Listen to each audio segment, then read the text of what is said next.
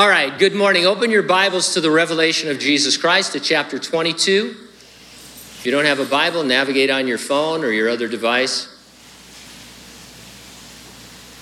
Chapter 22 of the Revelation. Today we finish our 34-week study in this marvelous book. The topic, the last words of the Revelation are appropriately an invitation for whoever to come and be saved. The title of our message, Famous Lasting Words. Let's pray. Father, we want to just experience you in these words. Lord, this is the last few words of the last book of the Bible, and you figure prominently as you should. It is where we're headed. It's the certainty of our future. And so I pray, Lord, that we wouldn't need any other excitement. The Bible has its own excitement for us. Guide and direct our talk. May we learn about these words in their original context, but also in the context of our lives. We thank you and praise you in Jesus' name, and those who agreed said, amen. I never realized how many jobs there are for keepers. There are tavern keepers, lighthouse keepers, innkeepers, zookeepers, housekeepers, doorkeepers, crow keepers, peacekeepers, wardrobe keepers, timekeepers, key keepers, animal keepers, lock keepers, flame keepers, record keepers, water keepers, and vine keepers. There are pond keepers, park keepers, and prison keepers. There are barkeepers, beekeepers, and bookkeepers. There are groundskeepers, gateskeepers, greenskeepers, and goalkeepers. There are scorekeepers, shopkeepers, stockkeepers, supply keepers, station keepers, and storekeepers. Hagrid was groundskeeper, gamekeeper, and keeper of keys for Hogwarts. Doctor Strange is the stone keeper in the MCU, and horror fans love the crypt keeper. Have I missed any? I did miss at least one that I'm going to introduce you to this morning. Jesus has given us a job as words keepers. We see it in verses 7 and 9. He said, "Behold, I am coming quickly. Blessed is he who keeps the words of the prophecy of this book." Then an angel said to John, "I am your fellow servant and of your brethren the prophets and of those who keep the words of this book." Jesus provided a job description for words keepers. Verse 7, "Do not seal the words of the prophecy of this book." Verse 19, "Do not take away from the prophecies of this book." Verse 18, we're to make sure people hear the prophecies of this book. This book and its words, the revelation of Jesus Christ, need keepers in every generation. We have the watch. I'll organize my comments around 2 points. Number 1, you are appointed to be a words keeper. And number 2, you are anointed to be a words keeper. Let's take a look at our appointment in verses 6 through 9. Keep the words of this prophecy. We immediately hear it as a general appeal to obey the Bible. That isn't quite what is meant. There was no 66-book Bible when John wrote these words. It is the book of the revelation of Jesus Christ, its words, that we are to keep. Keep can mean obey, but it can also mean guard and maintain. Jesus gives us, the church in every generation, the responsibility to guard and maintain his revelation. And so in verse 6, "Then he said to me, these words are faithful and true, and the Lord God of the holy prophets sent his angel to show his servants the things which must shortly take place." Faithful and true as opposed to false prophecies circulated by others. If I see one more History Channel program about Nostradamus, I'm going to go insane with rage. While they try and fit his crazy quatrains into something that maybe could happen, the Bible sits there 100% accurate in having predicted the past and with the promise of 100% accuracy of the future. God is gracious to include us in his counsels by showing us the future. He reveals the future to strengthen us in the present. Also, it is an act of intimacy between friends to share secrets. And so the Lord lets us in on a secret, on the end of all things as far as this current earth, and it strengthens us to know that we win in the end. Verse 7, "Behold, I am coming quickly.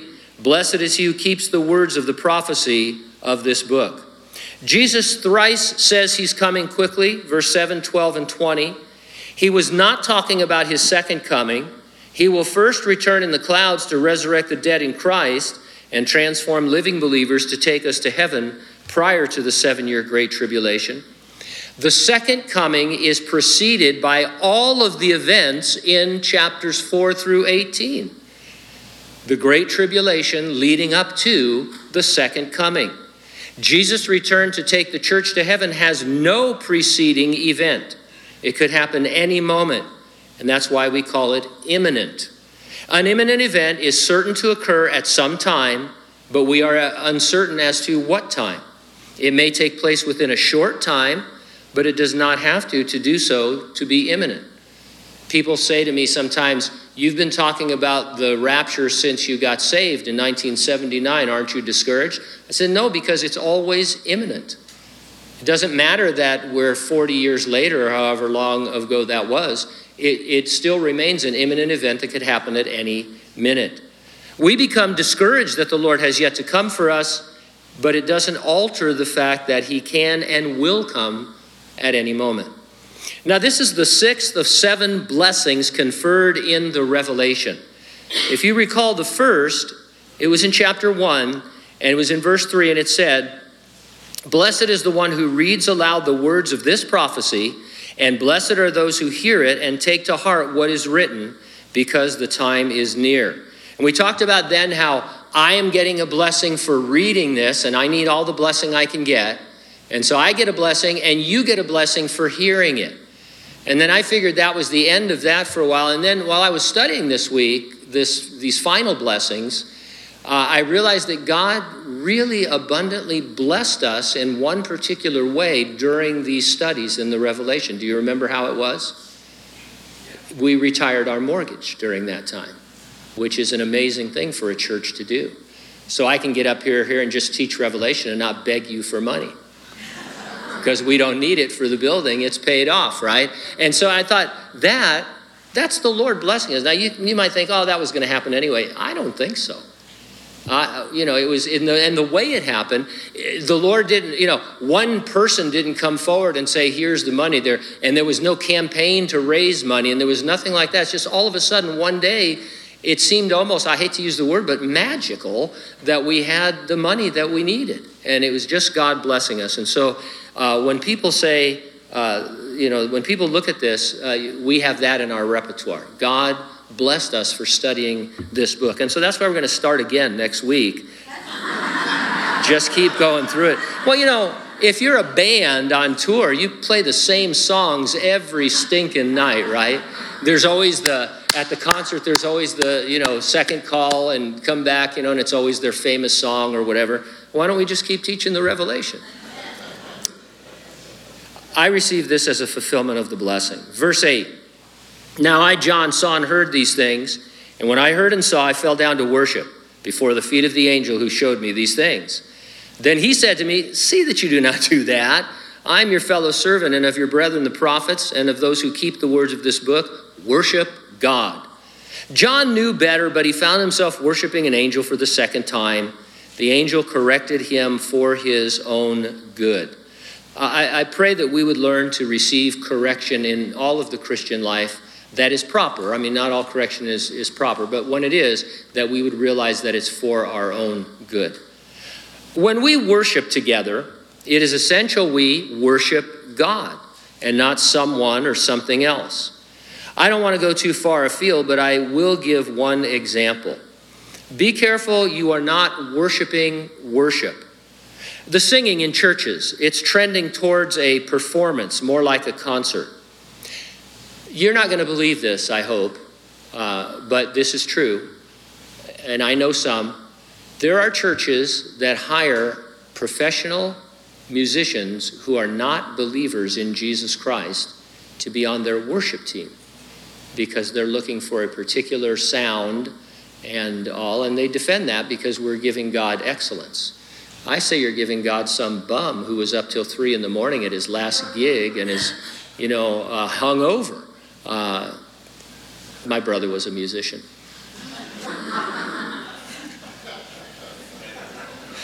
And my brother and dad owned a bar. So, I know what I'm talking about. But you know what I mean? I would say at that point, and this is me talking, I would say at that point, when you're looking to hire professional, non-believing musicians for your worship team, you have crossed a line into worshiping worship. And so, I'm not criticizing talent or saying smaller is better. You can sing old songs, new songs, a cappella, plugged, unplugged, big team, small team, no team. But it needs to be a matter of the heart. It needs to be raised up by God in the local fellowship, using the gifts and talents of people in that fellowship to produce the kind of worship God wants for that fellowship. God doesn't want the same worship for every church. We can't look at the mega church that has professional worship and say, oh, that's what God wants for every church. And if only our church had that, we would grow. Each church, God wants to be individual and blessed in their own way. And one of the great blessings of my career here in Hanford has been the worship teams that we've had and the worship that we've enjoyed. And so you can applaud for them if you like. They would have gotten a blessing, but now it's too late. As it turns out, the church needs this exhortation to keep the words of this book. The Revelation is always on any list of the most neglected books in the Bible, certainly in the New Testament. Many of you have come up and told me during this series that you've never heard a message from the Revelation in church. And that's a tragedy, because Jesus says to keep the words of this book. You're anointed to be a words keeper. Part of our job description is to partner with God, the Holy Spirit, to spread the revelation. Verse 17, for example, the Spirit and the bride say, come. The Spirit is God, the Holy Spirit, who indwells us. The bride is the church. We are therefore anointed by God, the Holy Spirit, to invite everyone to come to Jesus and be saved. Verse 10, and he said to me, do not seal the words of the prophecy of this book, for the time is at hand. The revelation was for immediate circulation. We saw that it was taken to the 7 churches of Asia, and it remains an active prophecy for the church. I want to emphasize one final time. Some of you have gotten tired of hearing this, but I think it's important. One last time, the Revelation is not what scholars call apocalyptic literature. That is a genre, it is a type of literature that is mostly allegorical, metaphorical, symbolic, with no particular meaning assigned to it. And so these guys that don't want to take the Revelation literally because of their systematic theology, they've come up with this confusing argument. They say the apocalypse, right, that's what it's called, the apocalypse, is apocalyptic literature. And you think, well, that makes sense, but it doesn't. This is the revelation of Jesus Christ, and it's not apocalyptic because it says of itself 4 times in this chapter alone, it is a prophecy. Prophecy is way, way different than apocalyptic literature. It's true, for one thing. And most of this book is in the future. It hasn't happened. It didn't happen in the first century. It doesn't happen behind the scenes in some mythical allegory. It is true and literal. And so futurists like ourselves, we end up being criticized for being escapists, like we just want to get out of here and be of no help to the world. But that's not true. The truth is, being words keepers lights a fire in us to see others saved, because we believe that Jesus could come at any moment. It's when we seal these prophetic words and look at them some other way that focus becomes manward and inward and earthly rather than Godward and outward and heavenly. And so we need to hang on to the thought that the Lord could come at any moment. Certainly it's more motivating. It's true, but it's also more motivating than saying that this is an allegory just for our personal encouragement. The time period in which the prophecies of this book will take place was at hand. It may seem to us like a long time has passed since John wrote that. If there were another way, a faster way of getting us to the end, God would have implemented it. As I've said before, we don't have any idea how difficult it is to get the heart of man to submit to God and end up being born again and a free will being for eternity. Iron Man said it best, we're all kinds of stubborn. Remember when I think it was in Infinity War. I was watching that the other day. It's one of those movies. So anyway, and we like to celebrate the stubborn spirit of man in movies. You know, Captain Kirk, I will not give in, and he always wins in the end. You know, that kind of, humanity. And we say, well, oh Lord, how come you haven't come yet? Because of that, because humanity is stubborn. The heart of man is difficult to reach. If the Bible says in the New Testament, Jesus came at the perfect time that was set by God. And so everything's in its perfect timing, and it only seems like a long time to us because we don't understand the depth of the situation. How do you end up with a free will being made in the image of God who will never sin? That's a big one. You say, well, why won't we sin? God never sins, and we'll be like God. The testing will be over. And so it's a big project. It's a huge process. Verse 11, and he who is unjust, let him be unjust still. He who is filthy, let him be filthy still. He who is righteous, let him be righteous still. He who is holy, let him be holy still. There comes a time in every life when it's too late to receive the forgiveness of your sins. For most, that time is at your death. It is appointed unto men once to die, and after this comes judgment. No second chance. The word unjust reminds me that I am a sinner. I'm unable to stand before the just judgment of God. He can, however, justify me based on Jesus taking my place on the cross. He declares believing sinners righteous. I stand before the Lord dressed in filthy garments. Jesus takes my filth upon himself and exchanges it for his holiness by his sacrifice on the cross. Verse 12, and behold, I am coming quickly, and my reward is with me to give to everyone according to his work. Does that sound at all like the second coming? We read about the second coming earlier in this book. Jesus is coming with his saints, not for them, with his saints, and he judges the world. He doesn't reward anybody.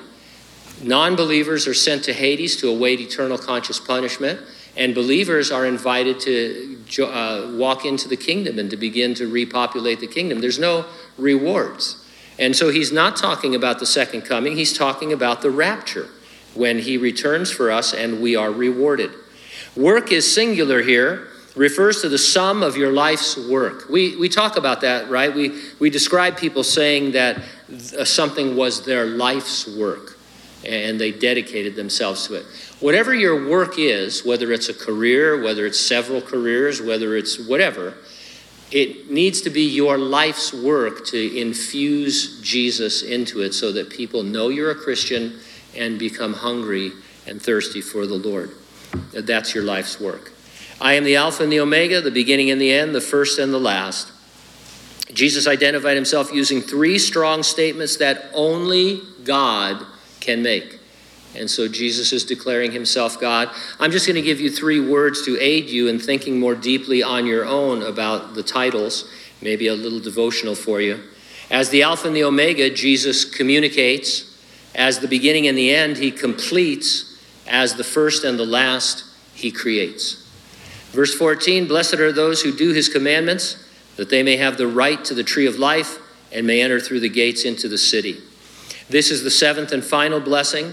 You're not blessed only if or because you do his commandments. You do his commandments by his power because he blesses you.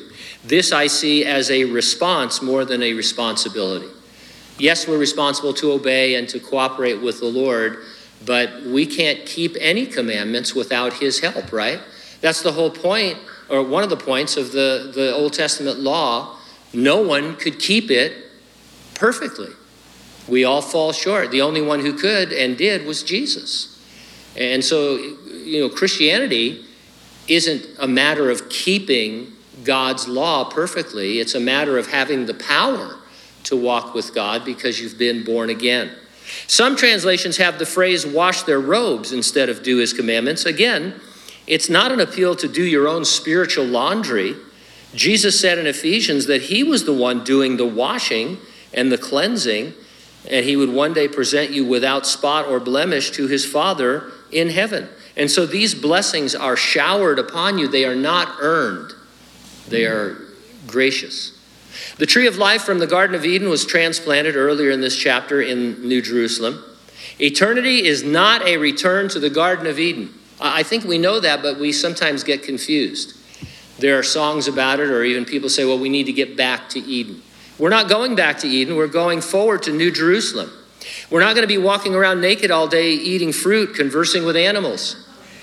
That was a test that we failed. And now we're headed for something wonderful and marvelous.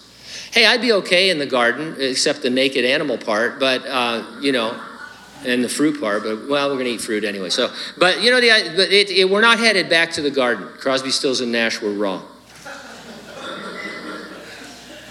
And I think it was it Crosby? I think it was Crosby was a degenerate alcoholic, right?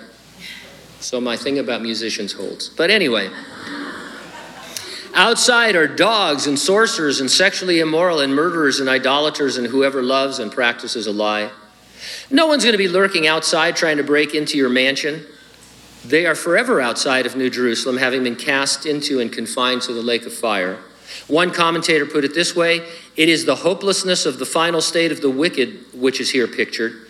The states of both the evil and the good are now fixed forever. There is no word here about a second chance hereafter. A words keeper is sensitive to a few perversions. First of all, dogs. In the New Testament, the Apostle Paul calls Judaizers dogs. These were men who came in and said that it's okay that you got born again. That's the beginning, but now you need to be circumcised and follow certain laws from Moses. And Paul very directly called them dogs in a non-politically correct sense. He said they are dogs, and so I guess not all dogs go to heaven is what our conclusion is. Sorcerers can be translated evil powers. And so this would include all kinds of occult activity and things like that. Sexual immorality is anything and everything sexual outside of God's loving boundaries in biblical marriage. We need to hold the line here, right? Biblical marriage is a covenant of companionship between one biological man, one biological woman in a monogamous heterosexual commitment for as long as either spouse lives. We hold that line. That's what marriage is. It is nothing else. Murderers. Whoa. Jesus taught that if you're angry or even insult your brother, you're guilty of heart murder. Anger and abuse are serious problems in Christian community. Spousal abuse, child abuse, general anger expressed through manipulation, fear, these kinds of things. We need to fess up to it and realize that it's not just a matter of personality or, this kind of thing. If you've got anger problems, you need to repent. It's not anger management that I'd like my anger to manage well. No, you need to get rid of your anger. It's a sin. Confess it and see the Holy Spirit work in your life. Whoever loves and practices a lie. We see this worked out in the New Testament book of Acts when Ananias and Sapphira lied to the Holy Spirit. Peter acted as an intermediary while he watched God kill them for lying. And so the church was diligent, and that's what a words keeper has to be. Verse 16, I, Jesus, have sent my angel to testify to you these things in the churches. I am the root and the offspring of David, the bright and the morning star. We haven't heard churches since chapter 3. In chapters 4 through 18, the church is not on earth while the great tribulation is wrathing on the earth.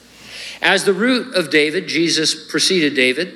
As the offspring of David, he came through David's line as a descendant. Jesus precedes and follows David because he was God before David and came as God in human flesh after David. The bright and morning star is the herald of the new day. Satan aspired to that title, but it belongs to the Lord. A continuous new day is coming. There's going to be it's going to be daytime, right? All the time in eternity. A continuous new day, the bright and morning star. Verse 17, and the Spirit and the bride say, come. Let him who hears say, come. Let him who thirsts come. Whoever desires, let him take the water of life freely. The Holy Spirit and the bride, the church, are God's agents to invite lost men to receive Jesus Christ as their Savior in the age in which we live and in every generation until that age is over. Whosoever desires may come to Jesus and be spiritually satisfied drinking the water of life. Who is it that hears and thirsts and desires? We would say it is all men everywhere. No one can hear or thirst or desire unless God takes the initiative. I agree with that. But of course, he has taken the initiative. That's what the Bible is all about. It's about God saying, you guys ruined this. This was beautiful. This was a test. Didn't you see it? There's 500,000 trees that you could have eaten from. And I said, don't eat from this one tree. It's a test. And you failed. It's like, have you ever taken that test in school where you don't read the directions and you take the test and the directions say, don't take this test, just sign your name and turn it in? Anybody ever done that? Yeah. And you see all the, well, I can't use that word. You see all the students who don't read the instructions, you know.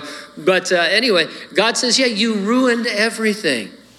And so I am taking the initiative right now. I'm promising you that I will come and solve this as a God-man and restore all things to the way they were. So, of course, God has taken the initiative. He acts upon hearts by grace to free the human will so we can, by faith, choose Jesus Christ. God the Holy Spirit prays in this verse. I believe it's his only recorded prayer in the Bible. Since he is in you and he aids you in your prayers, since he says to the Lord, come, then you're going to be a person that wants the Lord to come.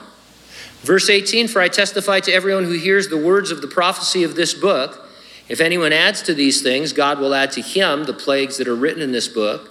And if anyone takes away from the words of the book of this prophecy, God shall take away his part from the book of life, from the holy city, and from the things which are written in this book. Believers have sincere differences interpreting the book of the Revelation. Those who disagree with us might be wrong, but they're not necessarily adding to or subtracting from the revelation. You understand sarcasm, don't you? Is that something I do? I don't know if you do, but I do. I do think that if you make a conscious decision to neglect the revelation, that the Lord might have to consider it a subtraction. Now, I'm not saying anybody's not a believer, they're going to hell, but if the book says, keep these words and share them, and then you say, yeah, I'm not going to do that. That's a problem. It's a big problem in your walk with the Lord. Jesus didn't give us a complete words keeper checklist for determining if we or someone else is adding to or subtracting from the revelation. We must, however, be vigilant regarding this book in particular and the Bible in general.